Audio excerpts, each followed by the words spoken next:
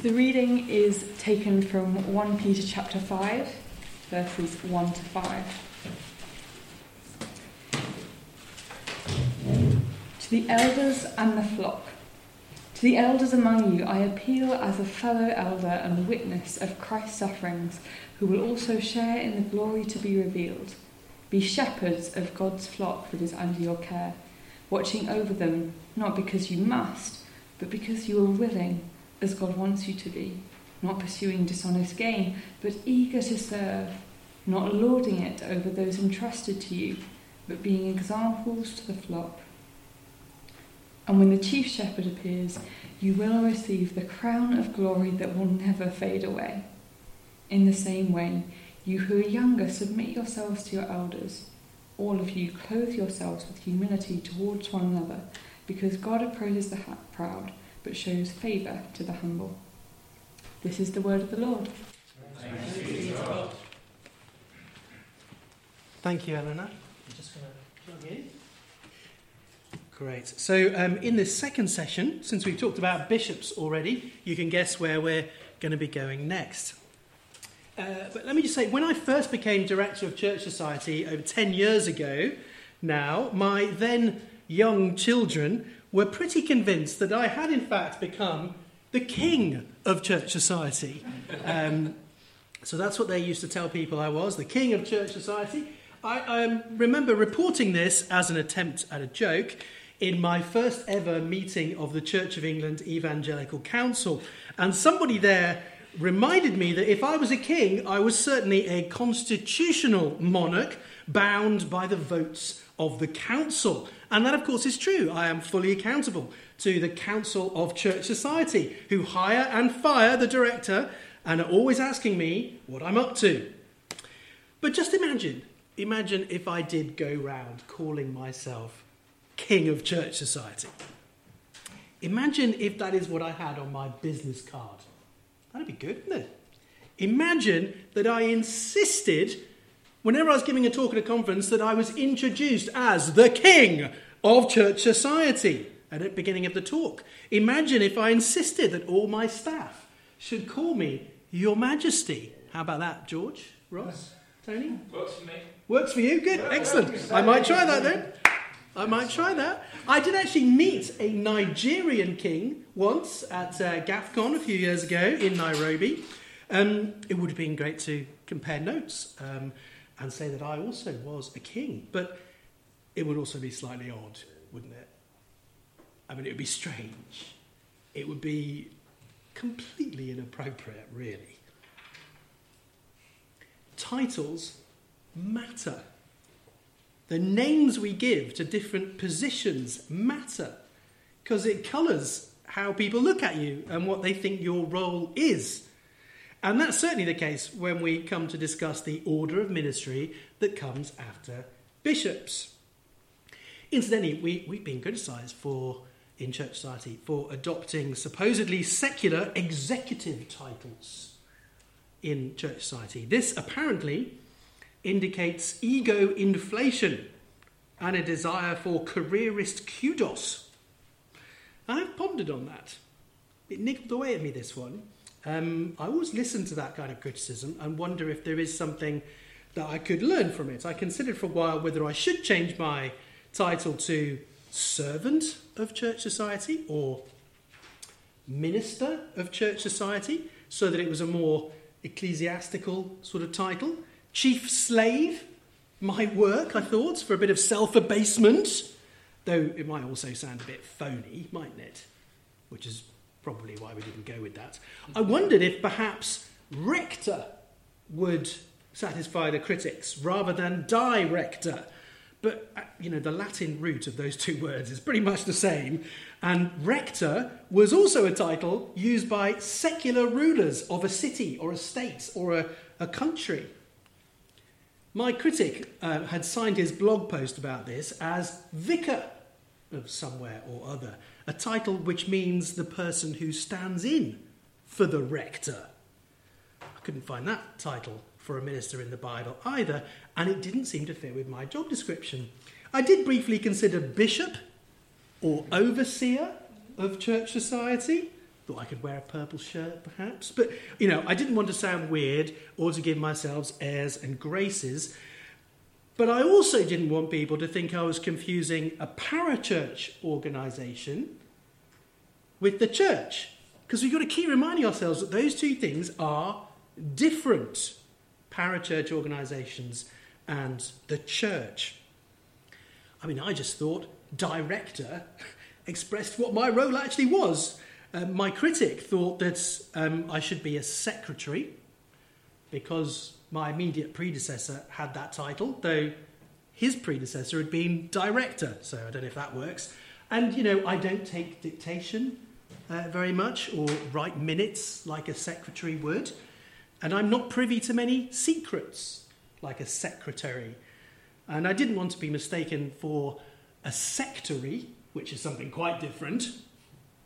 And of course, secretary is actually the title of some of the most important and powerful political leaders, both here in the UK and in the US, not to mention at the UN.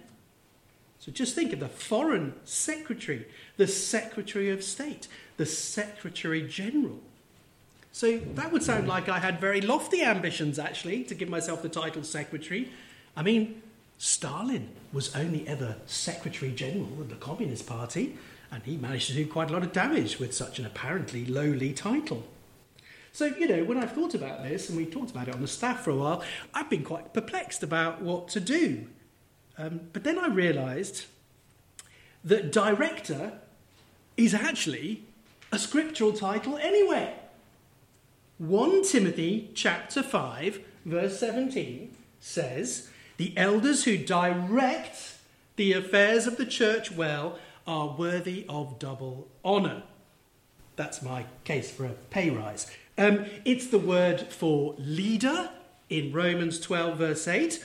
It's the word for a manager, as we'll see this evening in 1 Timothy 3, verse 4. It's one who labours and is over other people in the Lord in 1 Thessalonians 5, verse 12. So my conscience has been assuaged somewhat by digging a little more deeply into the Bible itself on this subject. I think I can continue to safely call myself director because it is a biblically recognised sort of role. Though I would have liked to have been a king, or maybe supreme potentate. That would be quite nice too. Now, when we dig into what the Bible says about leadership in the church, we do find all kinds of interesting things that we may not have seen before.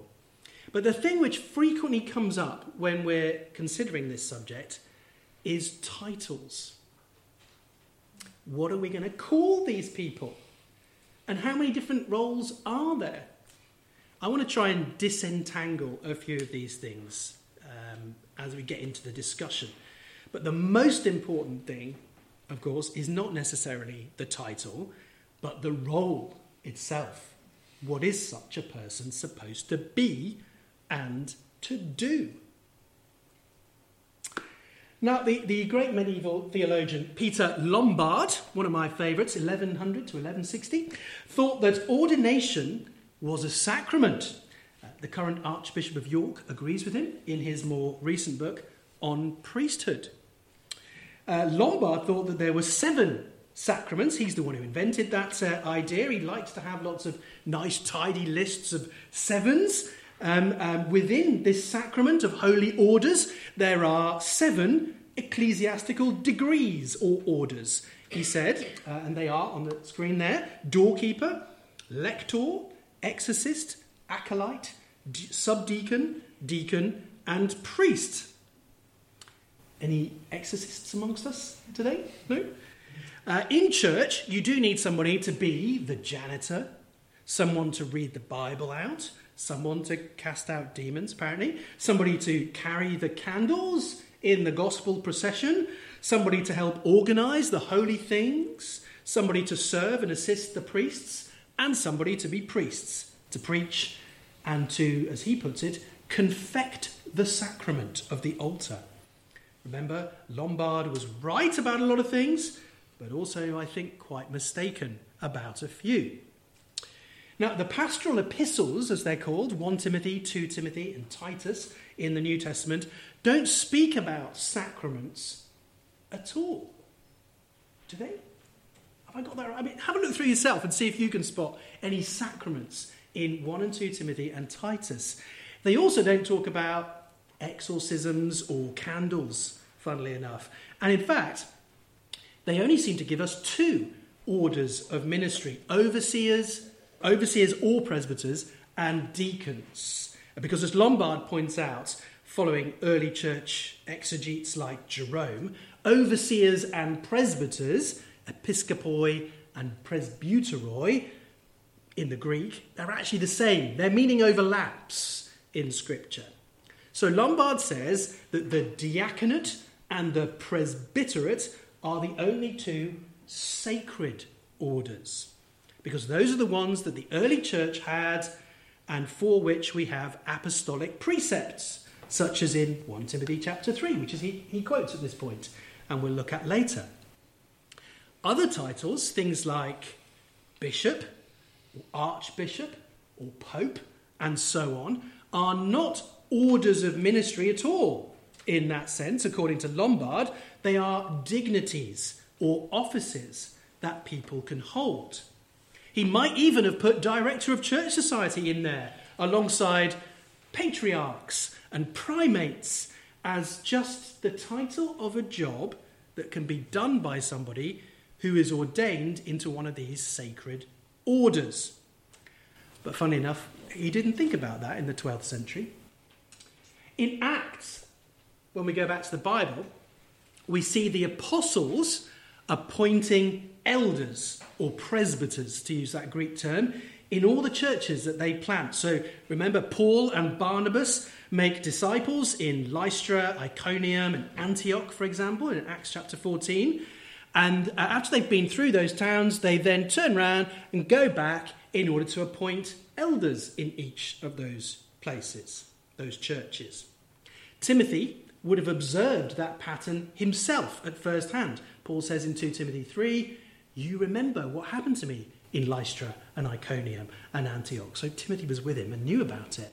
And indeed, Timothy seems himself to have been ordained by a group of presbyters, elders, including Paul. Do not neglect the gift you have, which was given you by prophecy when the council of elders laid their hands on you, says Paul in 1 Timothy 4:14. And I remind you to fan into flame the gift of God which is in you through the laying on of my hands. 2 Timothy 1 verse 6. So it seems from that the church can exist without having presbyters, since it's birthed by the living word of God. The apostolic word brings the church into being when people are converted. And yet, the apostolic precept is that elders should be appointed for the well-being of the church. This is why I left you in Crete, Paul said to Titus, so that you might put what remained into order and appoint elders in every town, as I directed you. And he says to the Ephesians that the risen and ascended Lord Jesus Christ gave gifts to his church, and he gave the apostles, the prophets, the evangelists, the shepherds and teachers to equip the saints for the work of ministry, for building up the body of Christ. Ephesians chapter 4. As Stephen Cotterill is fond of saying, he says it many times in this book, their job, the pastors and teachers, the elders, the presbyters, is not to do all the ministry, but to make sure that it does get done. And this is the same pattern of ordaining elders that we see in the Old Testament as well, where elders were appointed and empowered by God in Israel to govern the people of God under the law of Moses. Exodus 18, Numbers 11, for example. Now, there were, of course, other positions of responsibility and authority in the New Testament. A bunch of people seem to have been appointed to assist Paul in his collection for the saints in Jerusalem, if you remember that, in Acts 20. Prisca or Priscilla and Aquila are called my fellow workers in Christ Jesus, although they don't seem to have been ordained as presbyters or deacons necessarily, as far as we know, Romans 16 verse 3. Not to mention those workers in the Lord, Tryphena and Tryphosa, as well as Luke and Mark, who were useful to Paul in his ministry, he said, 2 Timothy chapter 4 verse 11. But Paul is very clear in the pastoral epistles that Timothy and Titus were to deliberately perpetuate these particular two orders of elder overseers and deacons. In the early church, often it was the oldest or most experienced presbyter who chaired the local council of elder overseers. See that apparently senior position, as Rob alluded to earlier, of James. For example, in Acts 12, 15, 21, 1 Corinthians 15, 7 and Galatians 2. So that senior figure eventually became known as the overseer or the elder, not just an overseer or a bishop. And that's why the preface to the Anglican Ordinal in the Book of Common Prayer, the services by which we're made into presbyters, is therefore right when it says that it is evident to all men diligently reading Holy Scripture and ancient authors that from the apostles' time there have been these orders of ministers in Christ's church, bishops, priests and deacons, which offices were evermore had in such reverend estimation that no man might presume to execute any of them except he were first called, tried, examined, been to Jake, and is known to have had such qualities as are requisite for the same, as are necessary for this office. And also by public prayer with the imposition of hands were approved and admitted thereunto by lawful authority. That's great, it's so clear. The way that the Book of Common Prayer puts it, if you can just get back past the these and thys and nows and the dodgy spellings. This acknowledges, you see, that although Peter Lombard was right to see two sacred orders in the pastoral epistles, there had in effect been three orders in operation even in the early church, as we see from Scripture itself and from ancient authors such as Ignatius. So the Book of Common Prayer is also clear that this is a public office, which requires a proper process of calling, examination and appointment. It isn't something that people should simply seize for themselves to set themselves up as ministers. As in the Bible, it should be done with prayer and with the laying on of hands in an orderly and careful way.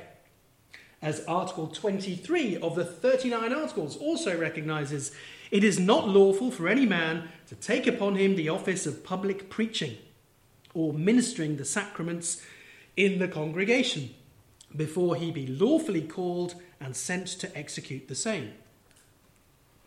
He's executing the office, notice, not executing the presbyters. That comes a bit later. And those we ought to judge lawfully called and sent, which be chosen and called to this work by men who have public authority given to them in the congregation to call and send ministers into the Lord's vineyard. So we should note that the Book of Common Prayer here calls these elder overseers by the name of ministers. But also we know, of course, that they also calls them priests. As I said before, titles matter.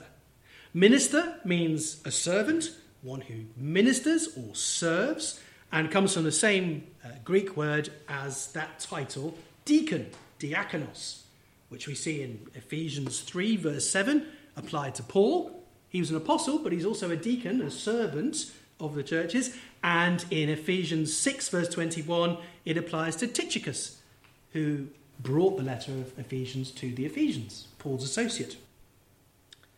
So that's minister. Priest is a difficult word here. It's difficult, I think.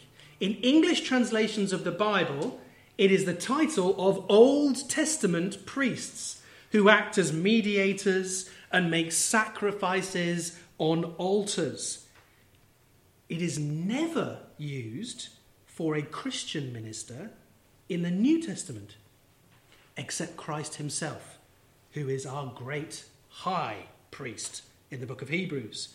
Christian ministers in the New Testament are presbyters, overseers, deacons, directors, stewards, but never priests. One might think then that should just settle the matter and should lead us to just abandon the use of such a term for a New Testament minister. We should have done that long ago. However, it's a bit more tricky than that. In terms of its etymology, or the origins of the word, the English word priest represents the Greek word presbyter. You can see they are similar. Priest, presbyter, elder. So in Old English, Anglo-Saxon, the word for presbyter was praeost. They had a different word for a pagan or Old Testament sacrificing priest, which was close to the Latin word sacerdos, sacerd. But over time, that other word fell into disuse, and the word praeost, or priest, became the word for both a presbyter and a sacerdos, a sacrificing priest. So it became an ambiguous term. The same happened in Latin as well, pretty quickly, so that at least by the time of the 4th century, a Christian minister could be referred to as a sacerdos, a priest, just as an Old Testament or a pagan priest, a priest of Zeus, might be. And the ambiguity of these titles was deeply problematic for theological reasons. Because I think the Holy Spirit had good reasons for not using the Old Testament word for priest in the New Testament. The Holy Spirit normally knows what he's doing, doesn't he? Normally has a good reason for the things he's doing. The sacrificial system of the temple had been fulfilled in the Lord Jesus, who, as our great high priest, sacrificed himself on the altar of the cross. We have no further need for sacrifices or altars or of any other priest except Jesus, because the word priest continued to be used. However, people began over time to see Christian ministry as involving a sacrificial system as well. Must do, mustn't it? They're called priest. The sacrifice of Christ on the altar by a priest instead of the celebration of the Lord's Supper around a table administered by an elder, overseer or deacon. I say or deacon because in the reform of church law that was proposed in the 16th century, it was envisaged that deacons would, in some circumstances, administer the sacraments, not just the presbyters.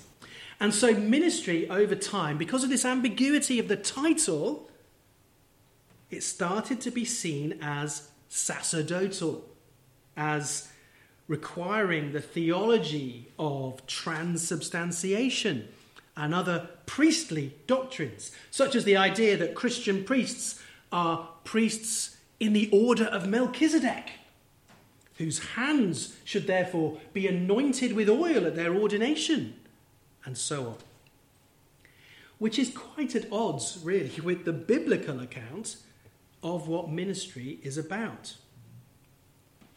Peter Lombard sums this up, I think. So although he knows that Christ offered himself on the altar of the cross as both priest and victim, he still encouraged this sacerdotal thinking. He laid down various superstitious rules about stoles and the anointing of a priest's hands, so that he understands he has received the grace to consecrate the sacrament, and the giving of a paten and chalice, the cup and the plate of bread, ordination to the priest, so that he may know, says Lombard, through this that he has received the power of offering to God placating sacrifices. Sacrifices of propitiation that will turn away God's wrath are offered on that altar by that priest. Related to this idea is the whole thing that the Lord's Supper should be called the Mass. It is deeply connected to this theology. It's often pointed out in some of these books on priesthood that it's called Mass because the people are dismissed from the service with the Latin words ite missa est. Missa, Mass, there you are. So we're perhaps meant to conclude that this is just an innocuous term, Mass, with no real theological baggage at all. Stephen Cottrell says we should just rejoice and love all the different words that different parts of the church use for the same thing. He just emphasises that it means go. Mass means go, get on with the journey of life and have your rations for the journey, which I think is naive or theologically disingenuous. Lombard tells us why it's called Mass, because it's about the sending of the host, the sacrifice, missa est hostia, and we are to follow the host which has been sent to heaven. That's what it's about. Or, he says, it could be because the heavenly messenger, missus, comes to consecrate the Lord's body, and through him the host is brought to the heavenly altar. So this is thoroughly integrated into Lombard's medieval theology of priesthood. Mass is a placating sacrifice, confected and offered by a sacrificing priest. That is not the same as the Lord's Supper. Titles for a service, for a person performing the service, titles matter. The names we give to things are important. They may become ambiguous for understandable, etymological reasons perhaps, but over time they can acquire a whole world of meaning which can take them further and further and further away from the meaning of the unerring Word of God, which is our supreme and sufficient authority in all such matters. During the Reformation, they may have had a more recent memory of Anglo-Saxon words and appreciated the history of the word preost.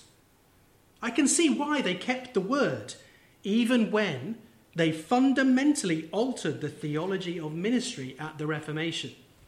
The Protestant Reformed Book of Common Prayer is very different in the way it presents what the priest is doing, even though it doesn't change his title. But that lingering ambiguity has not been remedied by time, as some people naively thought it would be.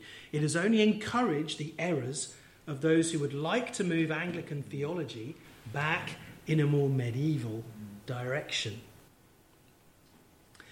The alternative service book by which I was ordained at the start of this century spoke about the ordination of priests, brackets, also called presbyters. I asked my bishop at the time to only refer to me as a presbyter.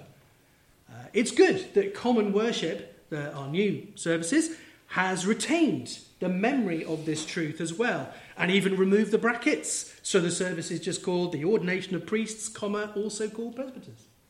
It's good.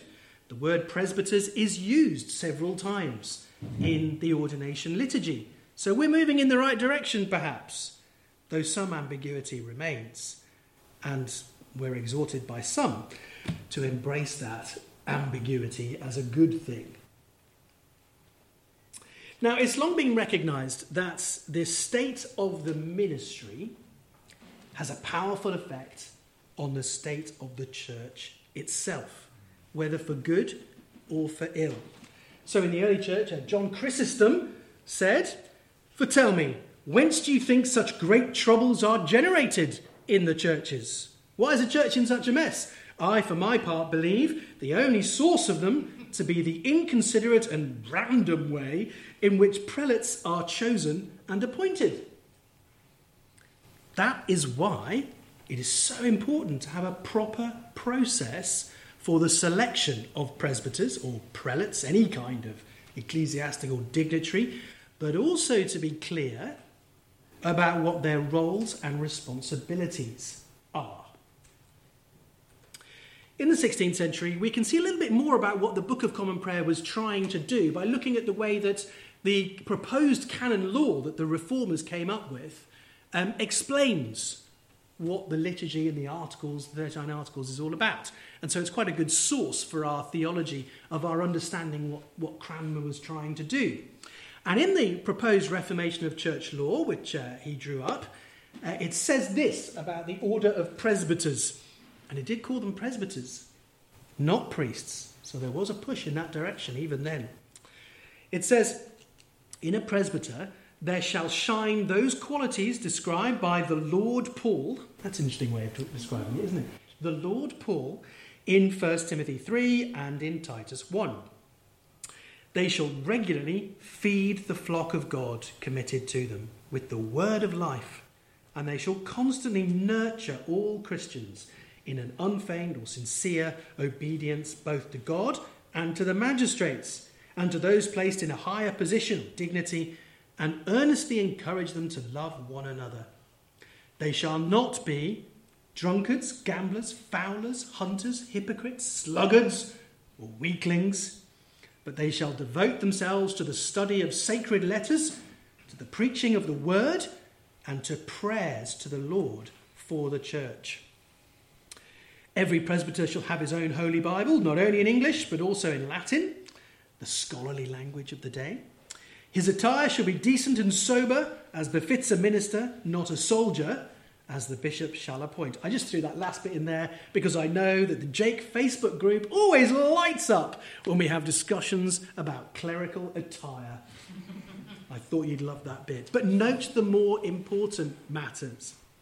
Presbyters are to have the qualities spoken of in 1 Timothy 3 and Titus 1 in the pastoral epistles. That is, godliness and the ability to teach and direct the affairs of the church.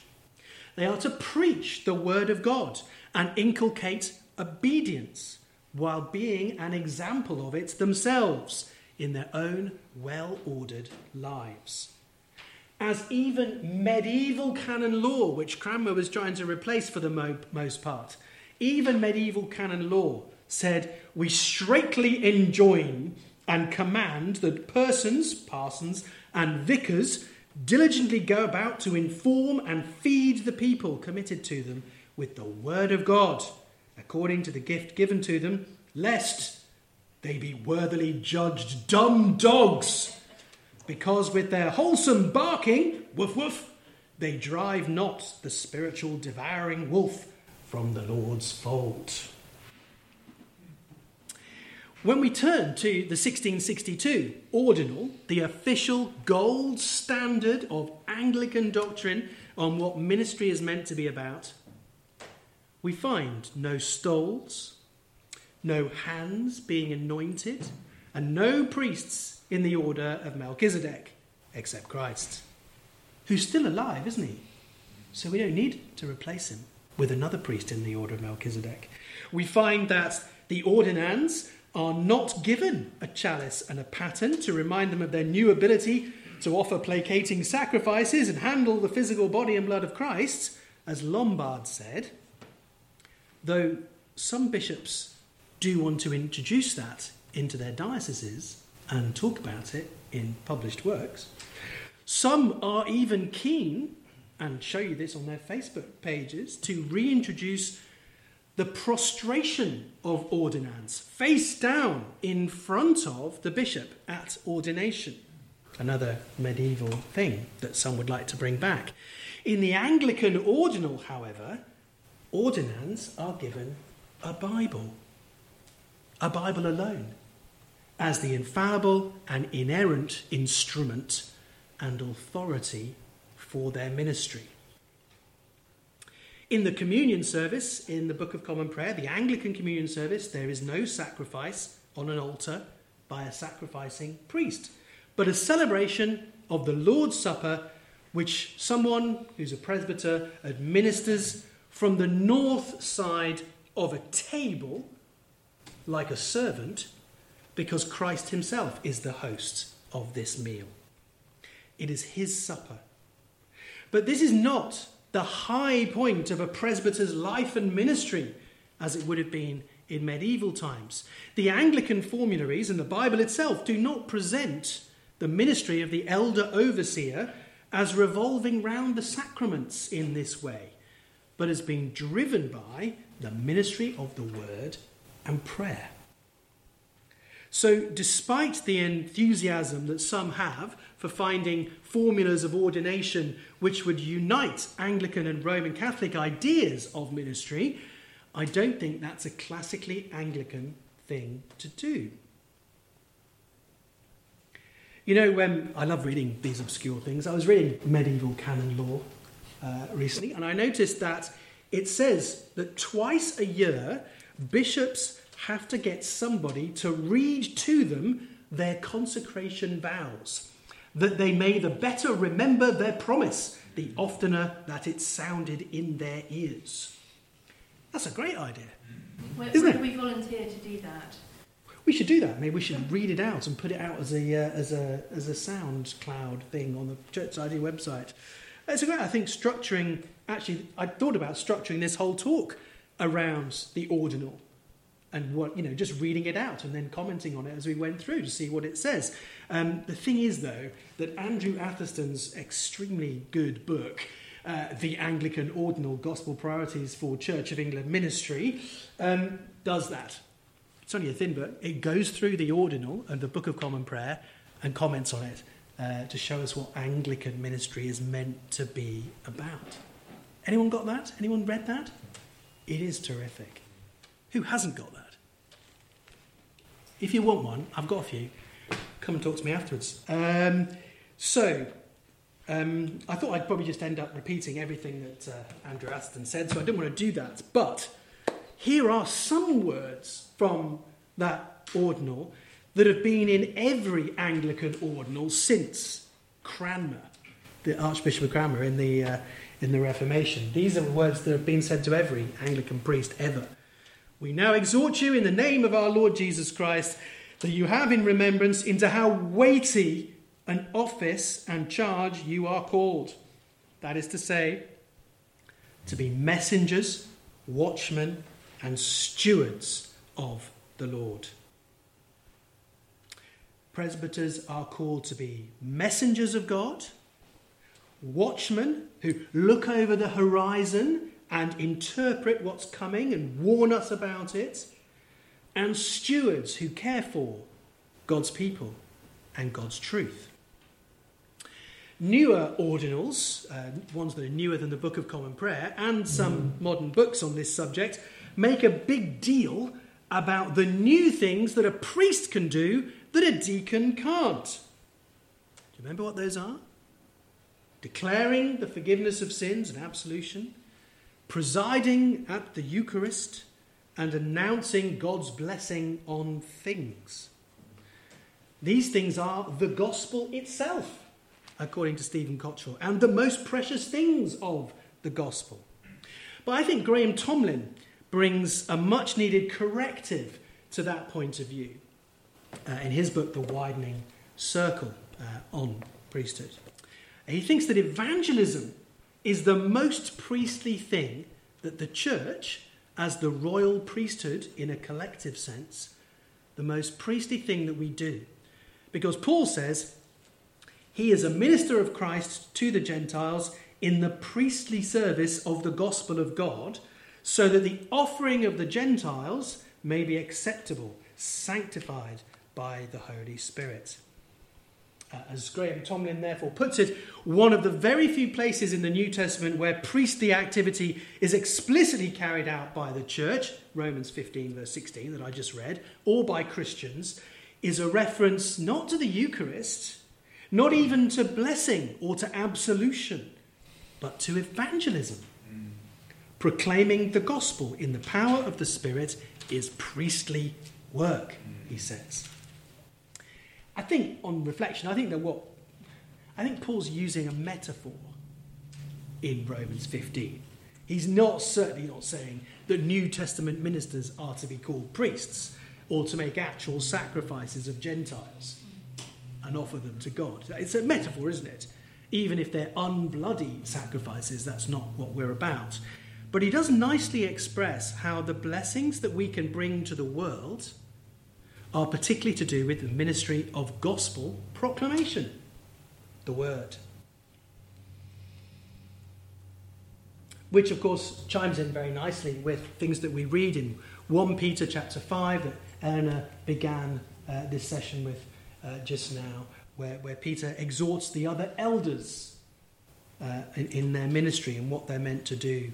Exercising oversight. There's elders and overseers together. Elders exercise oversight. It's the same sort of ministry, not under compulsion but willingly. Looking forward to the day when the chief shepherd appears, when we will receive that unfading crown of glory. That's what we're to look to in our ministry as presbyters, those of us who are called to that ministry. Some of us are not. Some of us are called to be laity. Some of us are called to be just deacons in those distinctive ministries in the church, all of which are needed. But presbyters can also look forward to an unfading crown of glory and a reward one day. When I was on my pre-ordination retreat, before I was made a presbyter, I read the pastoral epistles in Greek and John Chrysostom's book concerning the Christian priesthood, just to do something from church history. And this passage from Chrysostom, which I'm going to finish with now, strikes me as a very good place to end after that thought from Peter about the unfading crown of glory that awaits faithful presbyters.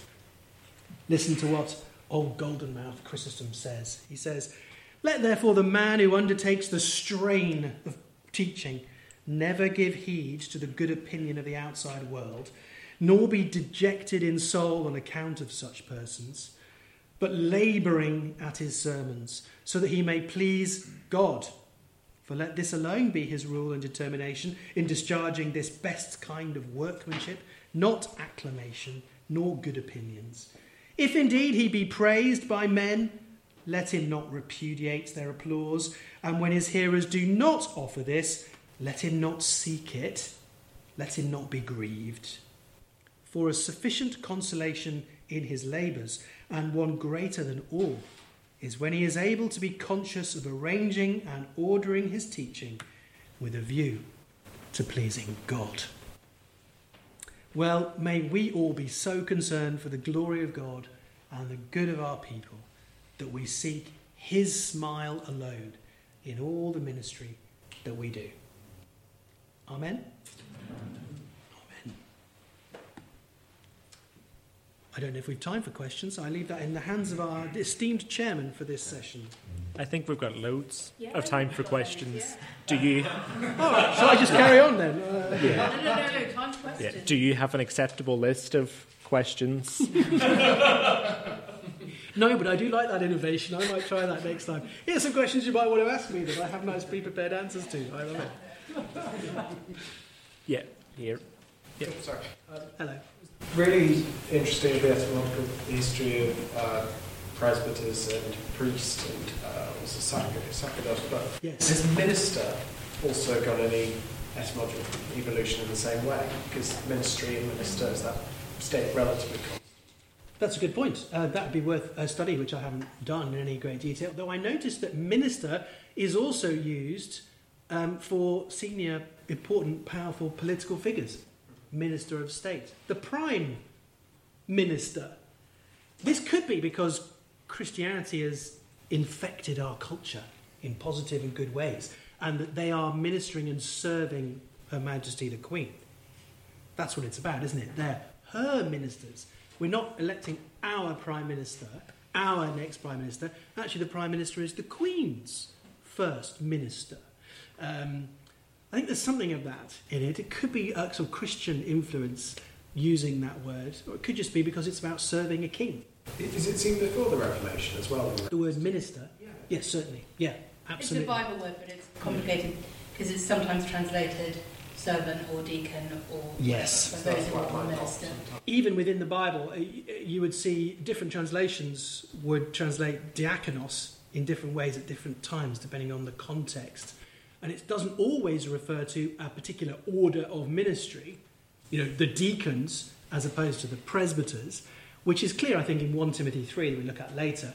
He addresses the overseers, and then he says, and now for the deacons, it's clear that there's two different orders being spoken of, but Paul himself is a deacon. Tychicus serves and is a deacon to Paul. So it can mean a whole bunch of things. There's Phoebe, who's a deacon of the church in Kenkrea. So it can mean a lot of different things. It's a good question. Have a look at the OED, the Oxford English Dictionary, and see what it says about minister. Don't look at the OED. Look at a proper Bible dictionary. Well, no, if you're interested about the history of the word minister, you don't use the OED to work out what the Bible means by something. I think Ross wants to bring this one to an end. Oh, no. No, yeah, well, it's just... It's a thing which... I know you misspoke and you don't really think this. Thank you, Ross. Okay, what did I say? I have a question about the sort of underlying thing behind it. Well, you talked about, it being envisaged by Cranmer at one point that even deacons might administer sacraments. And obviously, deacons do administer the sacrament of baptism. Yes.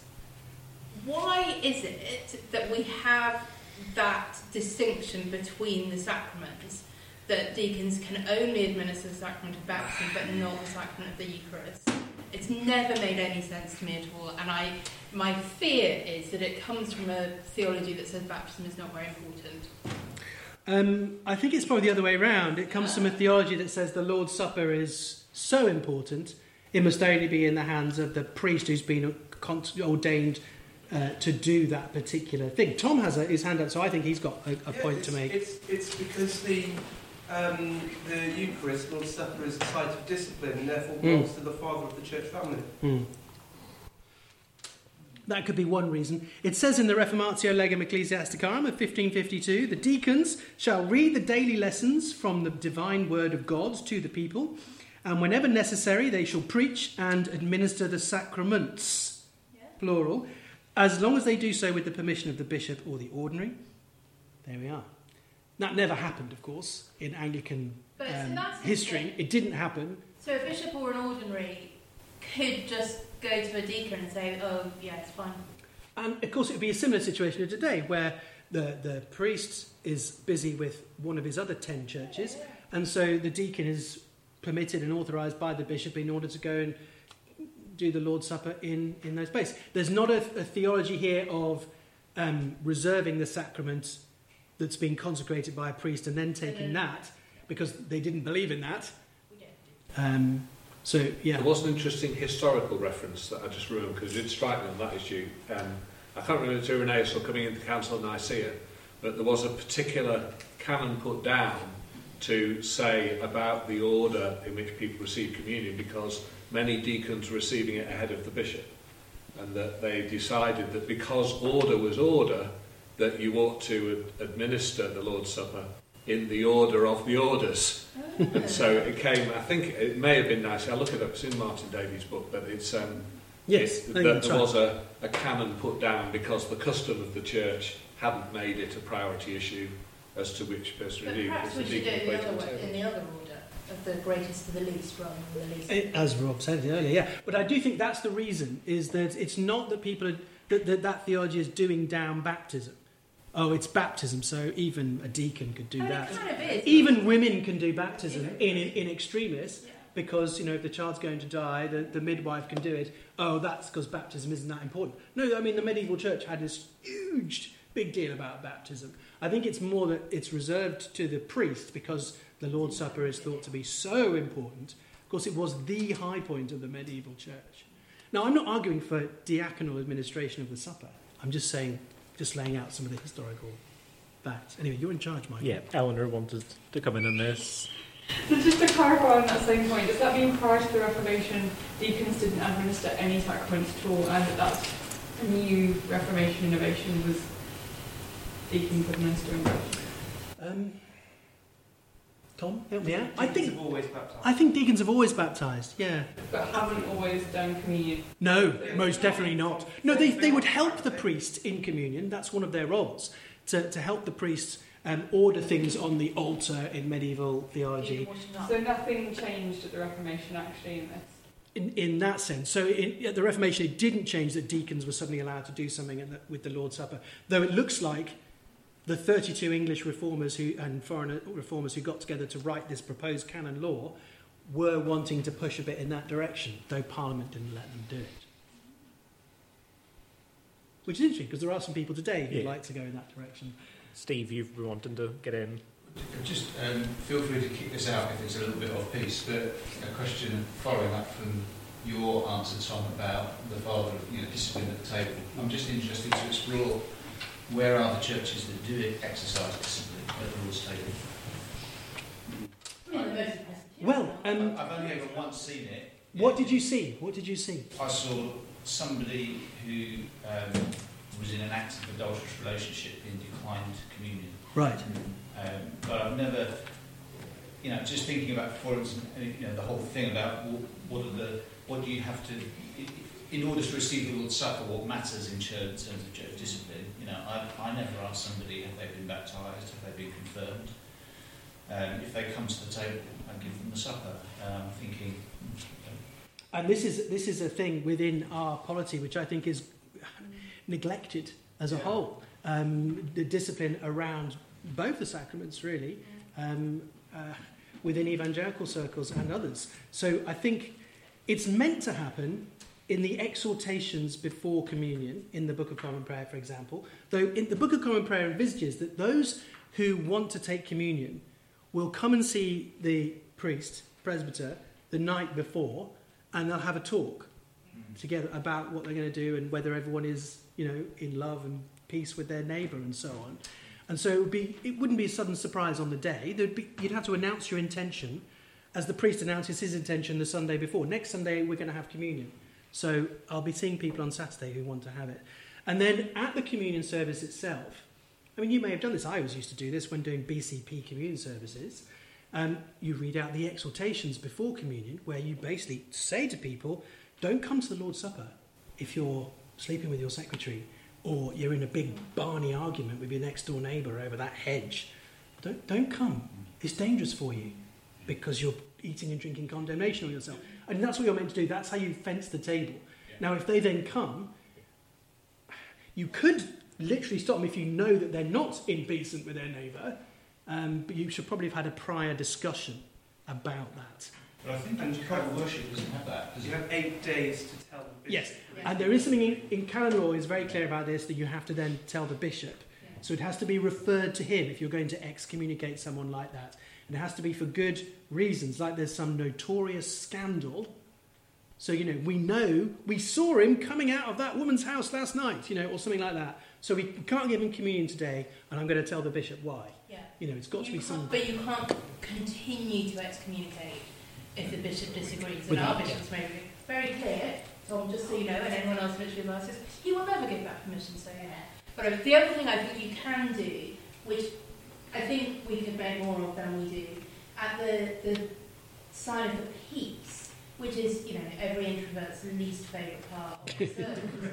I think a useful thing could be given there, but what we do is we exchange a sort of token sign of peace with those who are just near us.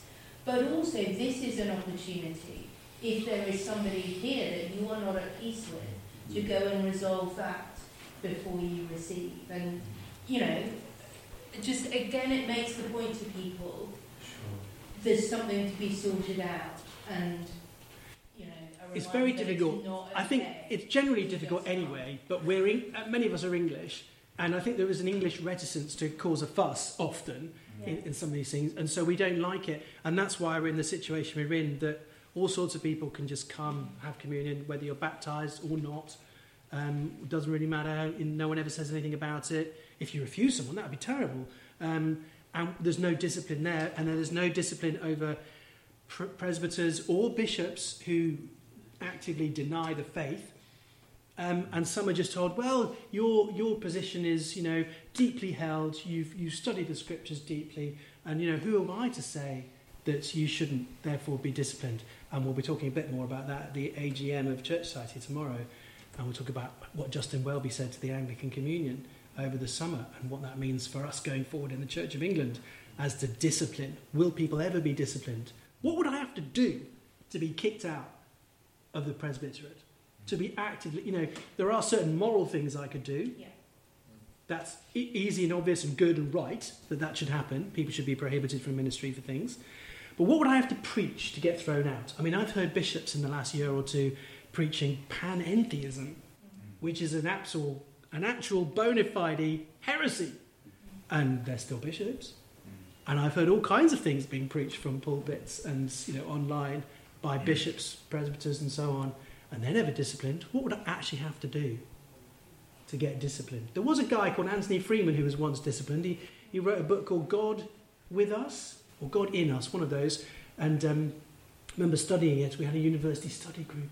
And the thing he says, I do believe in God, and the thing I believe about God is that he doesn't exist. And he was disciplined a bit. He was still a DDO last time I looked on Crockford's. But no, he was suspended after a year. The year. He was still in post for a year, and then after that he was removed from order. He was he? Only because he wouldn't recant publicly. Okay. It was because he went into print that he got in trouble. Mm. If he hadn't printed it and just preached it, it might have been all right. That's a problem, because that's not what the Bible or the Ordinal or any of those medieval or early church people that I quoted foresaw. That's why I deliberately made sure I quoted those medieval and early church people. It is common Christian tradition. It's not just a hot Reformed Puritan thing to say. It is standard Christian position that we should have discipline, not just in the sacraments, but amongst presbyters and bishops. George, you've been waiting for like 10 minutes now. Sorry, George. Two shameless plugs and two reflections. First shameless plug. I've had a number of conversations on this topic with ministers over the last few months. It's something that comes around. It's often a practical issue. The records are there for that kind of thing. So you deal with an issue.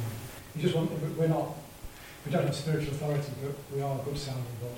Regional directors of Church Society, give them a ring. Yeah, send them an email. And this is a topic that comes up quite a lot. It's just how to do pastoral discipline and how to think through it and reflect on it theologically. Now that's lovely to do that. The second shameless plug is the next Norm webinar is right on this topic. Norm. What's Norm, George? Tell us what you mean by Norm, George. Network and Revitalisation Ministries. Oh. Okay, so these are people who are in contexts where there hasn't been a biblical ministry and we're taking time to build it. And there's lots of things to introduce when you get to that. Biblical preaching, a sermon that's longer than 5 minutes, based on the Bible, that sort of thing. But in the next one, I'm going to propose that you're not just trying to get to a point where you're doing evangelism and preaching the Bible faithfully, but you're doing church in a way that is faithful. And to think about this question of how do you exercise good pastoral discipline at the Lord's table and in baptism as well. Mm-hmm. And so there's a lot to say about it.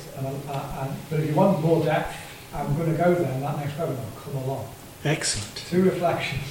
First reflection is, I've read a lot of Richard Baxter, but he's not the only one, that this idea, this need for pastoral discipline is a foundational argument for Reformed Episcopacy. It's where it starts, when you think about how to exercise discipline properly, and it all builds from there, why you need an association of pastors, why you need a leader there. So Richard Baxter builds the case for Reformed Episcopacy on pastoral discipline, on being able to do it because it's so difficult. His Worcester Association was to deal with pastoral discipline cases. And the second observation is, and this is from revitalisation ministry and being in a church that's in churches that are kind of historic, considered evangelical churches, which just ignore it, is it takes a long time to get there. But there's a lot more that you can do than we are doing to fence the table, to be very encouraging about it.